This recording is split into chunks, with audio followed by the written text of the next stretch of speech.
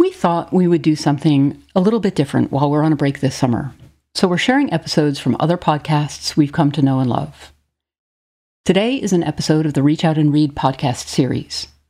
Reach Out and Read is an evidence-based primary care clinic-delivered early childhood literacy promotion program that uses the regular well child visits to facilitate discussion around literacy and encourage shared reading at home. Beyond the expected benefits to children and their families, research has found that Reach Out and Read boosts clinic morale, increases provider satisfaction, improves patient-clinician relationships, and promotes a literacy-rich environment. For more information, visit their website at reachoutandread.org. This episode is with Jason Reynolds. Jason Reynolds is a much-decorated, prolific novelist, poet, and has been the Library of Congress's National Ambassador for Young People's Literature. I've been a huge fan of his for years, and I knew we had to share this with you. As always, this interview with Jason Reynolds is far-ranging, and he is deeply honest about himself and about the power of imagination, literature, and storytelling to allow America's youth to grow, to strive, and to reverse the ills of racism and beyond. I think his perspective is equally relevant to adults, and although he doesn't say it here, my favorite phrase from him that his beloved mother taught him is, "Say the thing, stand on your square, and lean into the truth courageously." It's something I hear in my head a lot. Thank you to the Reach Out and Read podcast for letting us share this episode with you. They've got 80 episodes of good conversations. You might want to have a look at some of the others. But right now, let's have a listen to Dr. Navsaria's conversation with Jason Reynolds.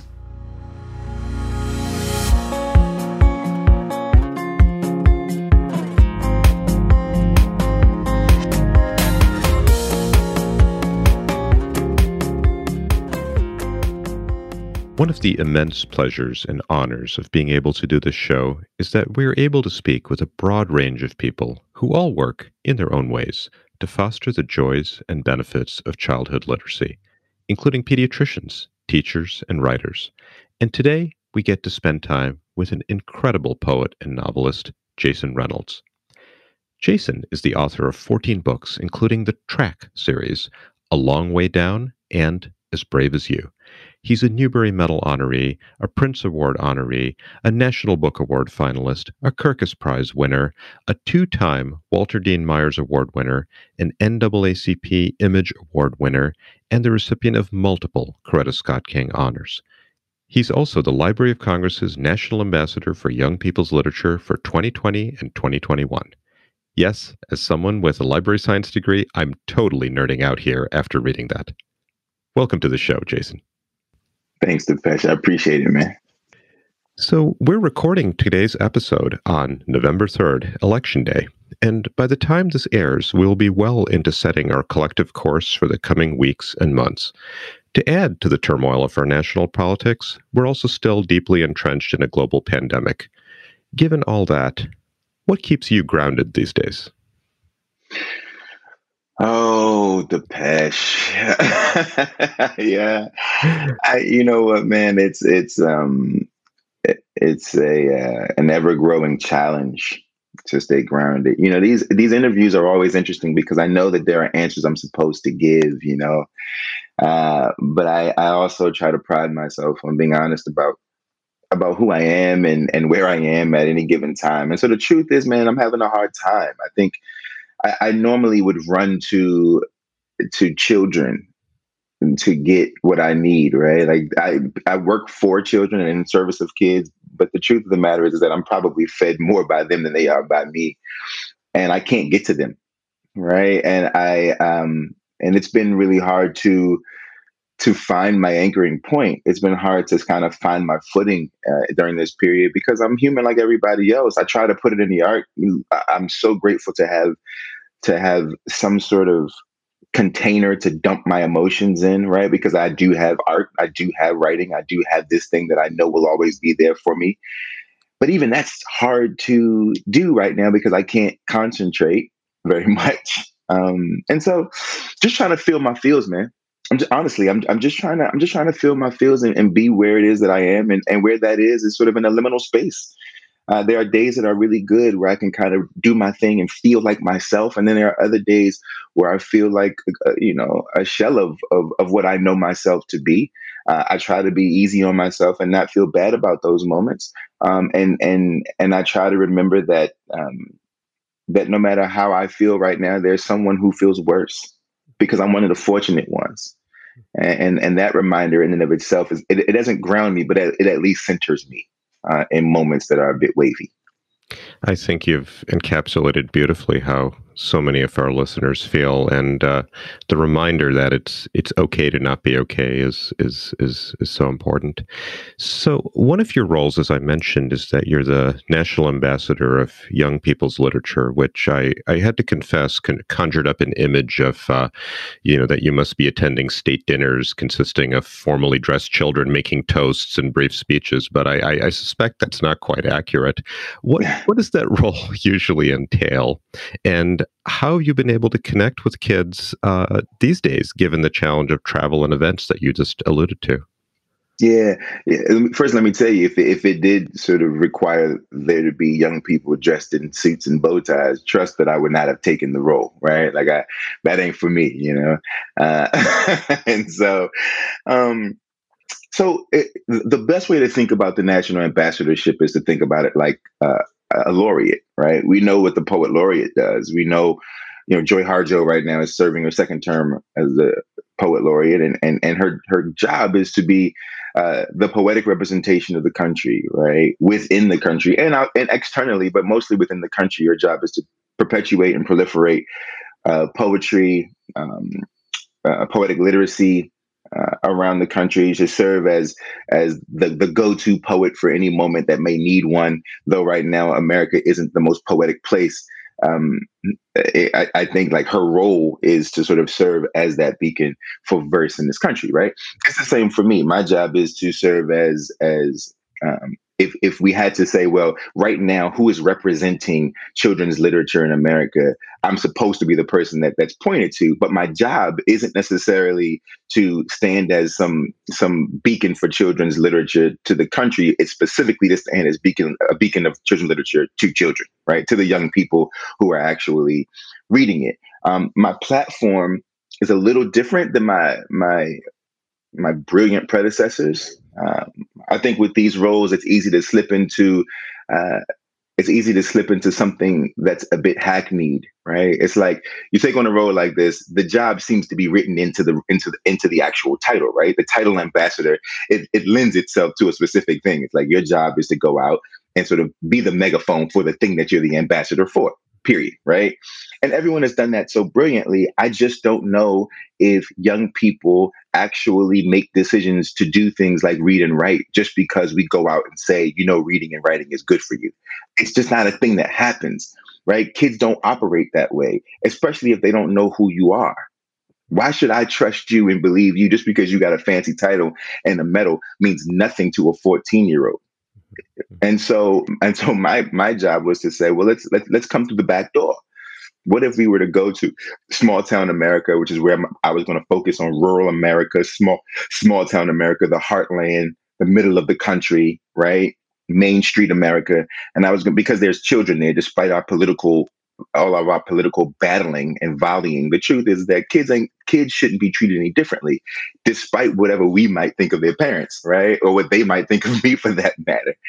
Kids are kids. And I wanted to go to these towns and I wanted to just have conversations. Let pick out the knucklehead in the crowd. Whichever kid is in trouble the most, have them come on stage with me. I'll put the ambassador medal around their necks, make them the ambassador of their small town. They get to ask me anything they want. Everything is on the table. Everything is on the table, right? And parents get all squeamish, right? But the truth is, the moment that you tell a child that is an inappropriate question, you muzzle a child's curiosity. So what if we were to open it up and say, I'm going to answer all the questions. I'm an adult. I can handle it. I'll figure out how to finagle when it gets a little dicey. But like, imagine if you were a kid, Depeche, and you met your hero, you met whoever it was in writing that was your guy. What if it were, today's kids love, when I was growing up, it was, all my homegirls loved Judy Blume, right? And it was like, well, imagine if Judy Blume showed up to the school and you got to ask Judy Blume what kind of car she drove, and she told you she drove a pink Cadillac. You would never forget it because she had a human moment with you. Then when she told you to read, you just might do it. Right. And so that was sort of the goal. Now, has it happened and can it happen? Maybe next year. I couldn't hit the road this year. But we figured out other ways to engage through social media, through all sorts of essays, through all sorts of video series that I've created, through games I've created to play with the young people, whatever it takes to engage. I think there's such an important aspect in all these amazing thoughts that you just shared about the importance of truth telling and allowing people to have the space to not just have the truth told to them, but to be able to tell their own truths without quote Exactly. unquote censorship and so on. That authenticity matters, not just to others but to ourselves. I mean, imagine what it would be like when we really think about what it is we're asking young people to do as it pertains to reading. What we typically are doing is we're trying to convince them that the stories that exist outside of this, outside of themselves, are valuable, but not necessarily the stories that exist within them. Right. And so what if we reverse engineered and we said, the story that you already own is just as valuable as the ones your teachers are trying to get you to read. So now you know that you already have a place in storytelling. You already are woven into the literacy of existence simply because every single one of you has a story to tell.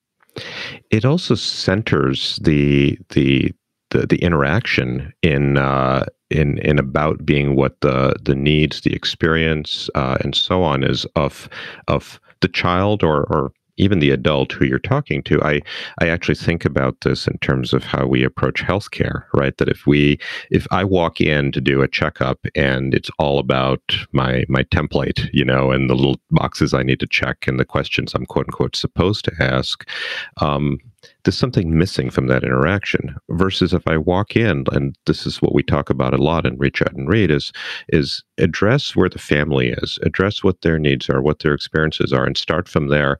And it's a fundamental aspect of building trust, right? This all comes back down to human relationships. It all is, man. I think, I believe in resonant frequency. It's an engineering term. It's the idea that if I could match the frequency of the organic materials that make up a thing, if I could match that frequency with the sound from my body, I could break the walls of that thing. It's the reason that people who can sing in certain notes can break glass, Mhm. right? And the reason they can break glass is because their voice can match the resonant. If you pluck a glass and it makes the ding sound, if you can match that ding sound with your voice, the matching of that resonant frequency, if you can sustain it, will crack the glass, which means that as a human being, all I have to really figure out how to do is be as human as possible and as honest as possible with myself. And if I can sustain that honesty and that truth, it will resonate and crack the glass of a young person who feels like he or she can't be seen or heard. Mm-hmm. One of the things that you've been doing is hosting a web series through the Library of Congress, and it's called Write, Write, Write. And since this is an audio medium, that's write as in writing, write as in right and wrong, and write as in a ritual, with segment titles such as, and I just love these titles: Imagine yourself as a book casing. Imagine yourself as a plant. Explain love to a magical pet. Can you say a few things about the role of imagination and how it helps children grow and thrive? You know, I think that imagination is, other than courage, right? Courage and imagination are, I think, the two most valuable assets to humanity. And unfortunately, both of them are actively fought against. Right there, it's like imagination gets stripped from you very, very young. Imagination gets stripped from you the moment that the moment that you come into consciousness of the fact that you're being graded, right? That you're literally being graded. Everything you're doing is being quantified and empiricalized, and therefore things become pragmatic and structured. And right, it's like there is no more wiggle room for freedom and self-expression. It gets challenged every time that that the narrative that there is that standard English can only be taught at the dismissal of colloquial languages and mother tongues, stripping you of the imagination of who you already are, just an innate imagination that exists within you, taken away because you have to fit into a particular standard. You have to be like everybody else. It kind of is counterintuitive to what imagination is, right? And so I think for me, when I think about who we are as a country, who we desperately need our children to be. We need them to grow up to be creators. Everybody can't be a worker, right? That's a dangerous thing. Somebody has to make something. Somebody has to create something. And so my job is to constantly stretch them and challenge them. It's something that I fight for in my own life. I'm 36 years, about to be 37 in a few weeks. And every day of my life is me fighting to hold on to my 12-year-old self. It's a very real thing, man. It's a very real thing. And lastly, what I want to say about imagination is every single thing that is painful and that is harmful about who we are, particularly in this country, was strictly birthed out of imagination. The ideas around racism, the ideas around all of it's figments of imagination have spun into outrageously harmful catastrophe that spins on its own axis and that we all accept as just truth, right? The ways of the world, right? So I can't help but wonder if other figments of imagination could spin us into peace, could spin us into equity. Just having the inkling of imagination, right? Everything starts with just being able to imagine something that does not exist. I think what you say about imagination is so important. I mean, even in the ivory towers of academia, I've often said, right, there's a difference between saying we're only going to do things that are evidence-based versus those that are guided by the evidence, but allows for creativity. Otherwise, you do the same 12 things over and over. I want to come back to what you just said about how racism and discrimination and all was birthed out of imagination and how we could reverse that, because you recently remixed Dr. Ibram X. Kendi's book, Stamped, for a young adult audience. And in the very first chapter, you say that racism itself was started, quote, through literature, storytelling, end quote. So how can literature and storytelling be used to reverse racism? You just alluded to that. Let's go there. I mean, almost everything that we believe is rooted in some book. Almost all of it, right? Or in some kind of written language, right? Whether it be the Declaration, whether it be the Constitution, whether it be the Bible and Quran, whether it be, right? Like there's always a piece of literature, whether it be in book form or in document form, right? There's always something that we go back to as guideposts to figure out how to justify the good things or the bad things that we do, right? It's just it's who we are. And I find it most fascinating, because when we think about the power of narrative, what we're really thinking about, what we should be thinking about, and I argue this all the time, people get really afraid of these kinds of words, right? That indoctrination is an interesting word, because indoctrination has everything to do with doctrine. And so when we think about indoctrination, we think about it as like, I have been sort of controlled, as if all of us aren't indoctrinated already by something or from something. And so my whole thing is like, well, look, if the doctrine is the cornerstone of thought and from thought life view, right? Then why don't we just make new doctrine, right? What if we could just create new doctrine that offsets and helps to correct some of the pain and harm done by the doctrines that have been used for obvious reasons. I mean, look, America is a capitalist country. We know, depression. We know that the imagination of the people who built the country had nothing to do actually with the hatred of human beings and everything to do with the growing of the economy, right? For a very small amount of people. This isn't a conspiracy. This is just history, right? This is just fact, right? The African people who were enslaved, it had nothing to do with them actually believing that these people were less than, and everything to do with the fact that they had to justify why these people should be enslaved to then build a country and in turn build wealth for a very small amount of people. Right. It's the reason that we can convince. I'm sure there was a moment in time 1,000,000 years ago where there was somebody who said, look, we got to figure out how to get wolves, because wolves can drag us through the snow, right? And it's easier to do this with wolves than with bears, because bears don't move as fast, right? So we got it. So we have to justify this by sort of domesticating the wolves and training the wolves and figuring out how to make the wolf less of a wild animal, not because we think the wolf deserves to be taken from its habitat and owned, but because we need to figure out how to travel through snow with better ease. That's the way human is, self-interest, right? And so all I'm saying is that if we recalibrate where it is our self-interest really lies, and we create doctrine to support that version of self-interest, one that is more equitable, more just, and more peaceful, why wouldn't and it may take a while, right? It may take a long time, but I just feel like it might be necessary to move in that direction, starting with young people, by the way, right? It doesn't make sense to chop a tree down from the top of it. Right, exactly. Speaking of young people, how does one go about adapting a book to be able to speak to young adults without speaking down to them? Were there things that you left out or that you significantly altered? How does one do that? Because there's a lot of thoughts out there about what's appropriate for children, but also what children can reasonably be asked to assimilate. Yeah, it's tricky, man. But it all starts from, you can't do this kind of work if you don't love and respect young people.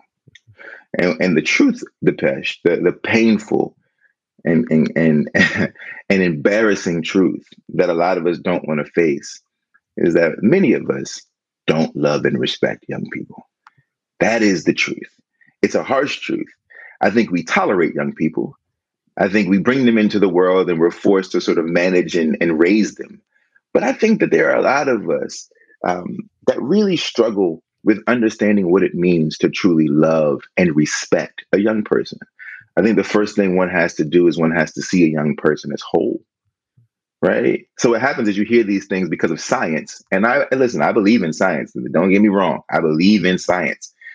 But we take the sort of tidbits of science that feed our narratives and we manipulate them to mistreat people. So we say things like, a child's brain doesn't even fully develop until he's 19 or whatever the thing is. And therefore it allows us, because of that fact, much like with racism and slavery, right? Because of that fact, it gives us a certain kind of leeway to discredit and dismiss the lives, feelings, and opinions of young people. As if their brains, wherever their brains are, however the development of their brains have anything to do with the experiences that they're going through in their everyday lives, which, by the way, is helping with the development of said brain. It doesn't deny those experiences, though. And so I think for me, as someone who writes for young people and spends my life around young people, I always want to just be honest with them, because when you're honest with them, what they normally tell you is, thank you for talking to us like people and not like children. Thank you for talking to us like humans and not like students. Right? It's a simple thing. Now, in terms of what they can handle and what they can't, that typically never comes from the child and almost always comes from the parent. You rarely hear the child say, I can't handle this. What the child does naturally is ask questions to get better understanding of what you're talking about. It's the parent who says, my baby can't deal with this. My baby can't handle this. This is a bit much. And it's like, well, your child seems awfully engaged in this conversation. Perhaps we should give the child the benefit of the doubt and see where that line is. And when we hit that line, we'll pull back.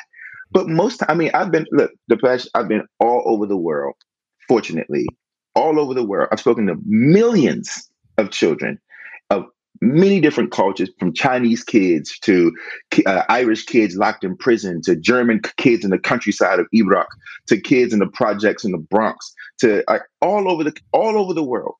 And what's most fascinating is that almost all of them are begging to have these conversations, but are always excluded from these conversations because of the feelings of not being ready to have them. They had the internet already. They know what's going on. They want to get engaged. They just want somebody to break it down and to give it to them in a way that makes sense and it's applicable to their lives. And because adults are so entitled, which we are, we refuse to do so. And instead what we say is, I'll wait for you to get older, and then I'll give you a crash course, and I'll expect you to be able to manage something that could have been teaching you when you were 8 and 9 years old. There is certainly that deep desire on the part of parents, and I think this translates into adults in general, of wanting your child to forever stay, quote unquote, what we think is naive and innocent, and so on. But as you point out, that children are exposed to the world from the get-go, and they learn about the world, and they learn stories from the world and ways of thinking, and so on. Can I tell you really quick something? Can I just tell you something that really bothers me? I get banned, right? Mm-hmm. All the time, right? I'm banned, and I'm always, whatever I make, some school, some district, some county, some Mm-hmm. state, some city is going to ban it and say it's inappropriate. And what's wild, Depeche, is that a book like Long Way Down, they say, nah, man, gun violence. A book like Stamped, nah, man, racism. All American Boys, oh, police brutality, we can't do it. And then I talk to the kids, and I ask them what their favorite things to do are. And they're like, man, I love to play Call of Duty. I love to kill people on the internet with a headset on so that the gun sounds are loud in my head and I can talk to somebody from the other side of the world, and we can create factions that run around and we slaughter the Nazis. We can do like, I love playing Grand Theft Auto, or I love getting on YouTube. It's amazing to me. And this is why I know the power of narrative is something we have to be thinking about, because in every other faction of our lives, we have no problem with young people engaging with complicated things. But when it comes to narrative, because of the power of it and because of the ability of it to attach itself to your psyche, to the fibers of who you are, as if the rest of it's not, right? We seem to have a bigger issue with. Sure. It's interesting. Yeah. There's a quote from the acknowledgement section at the end of Stamped where you said, "There's no one I want to thank more than the young people. All of you deserve thanks. All of you deserve acknowledgement. All of you deserve to know that you are, in fact, the antidote to anti-Blackness, xenophobia, homophobia, classism, sexism, and the other cancers that you have not caused, but surely have the potential to cure."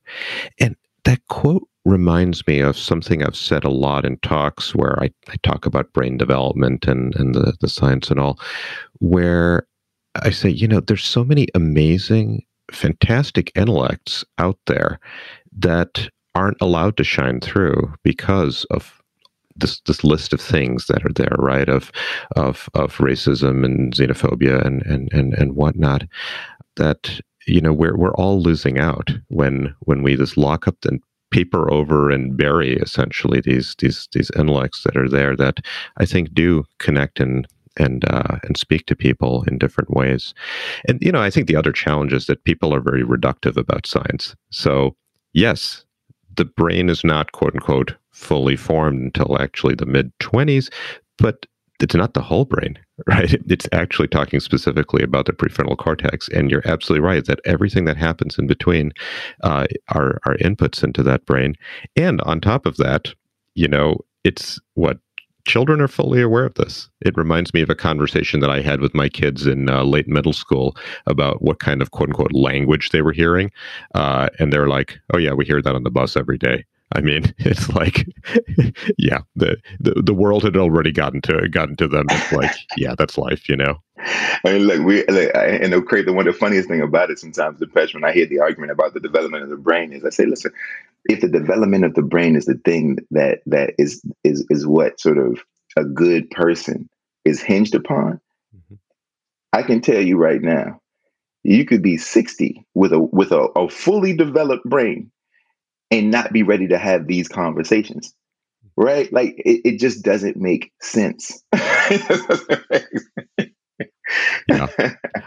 I would argue that in some ways, the older you are, or just after you've reached adulthood, you're often more set in your ways, and it's harder than it is with younger children. So glad I'm talking to a doctor. Can't wait to take this back to my friends.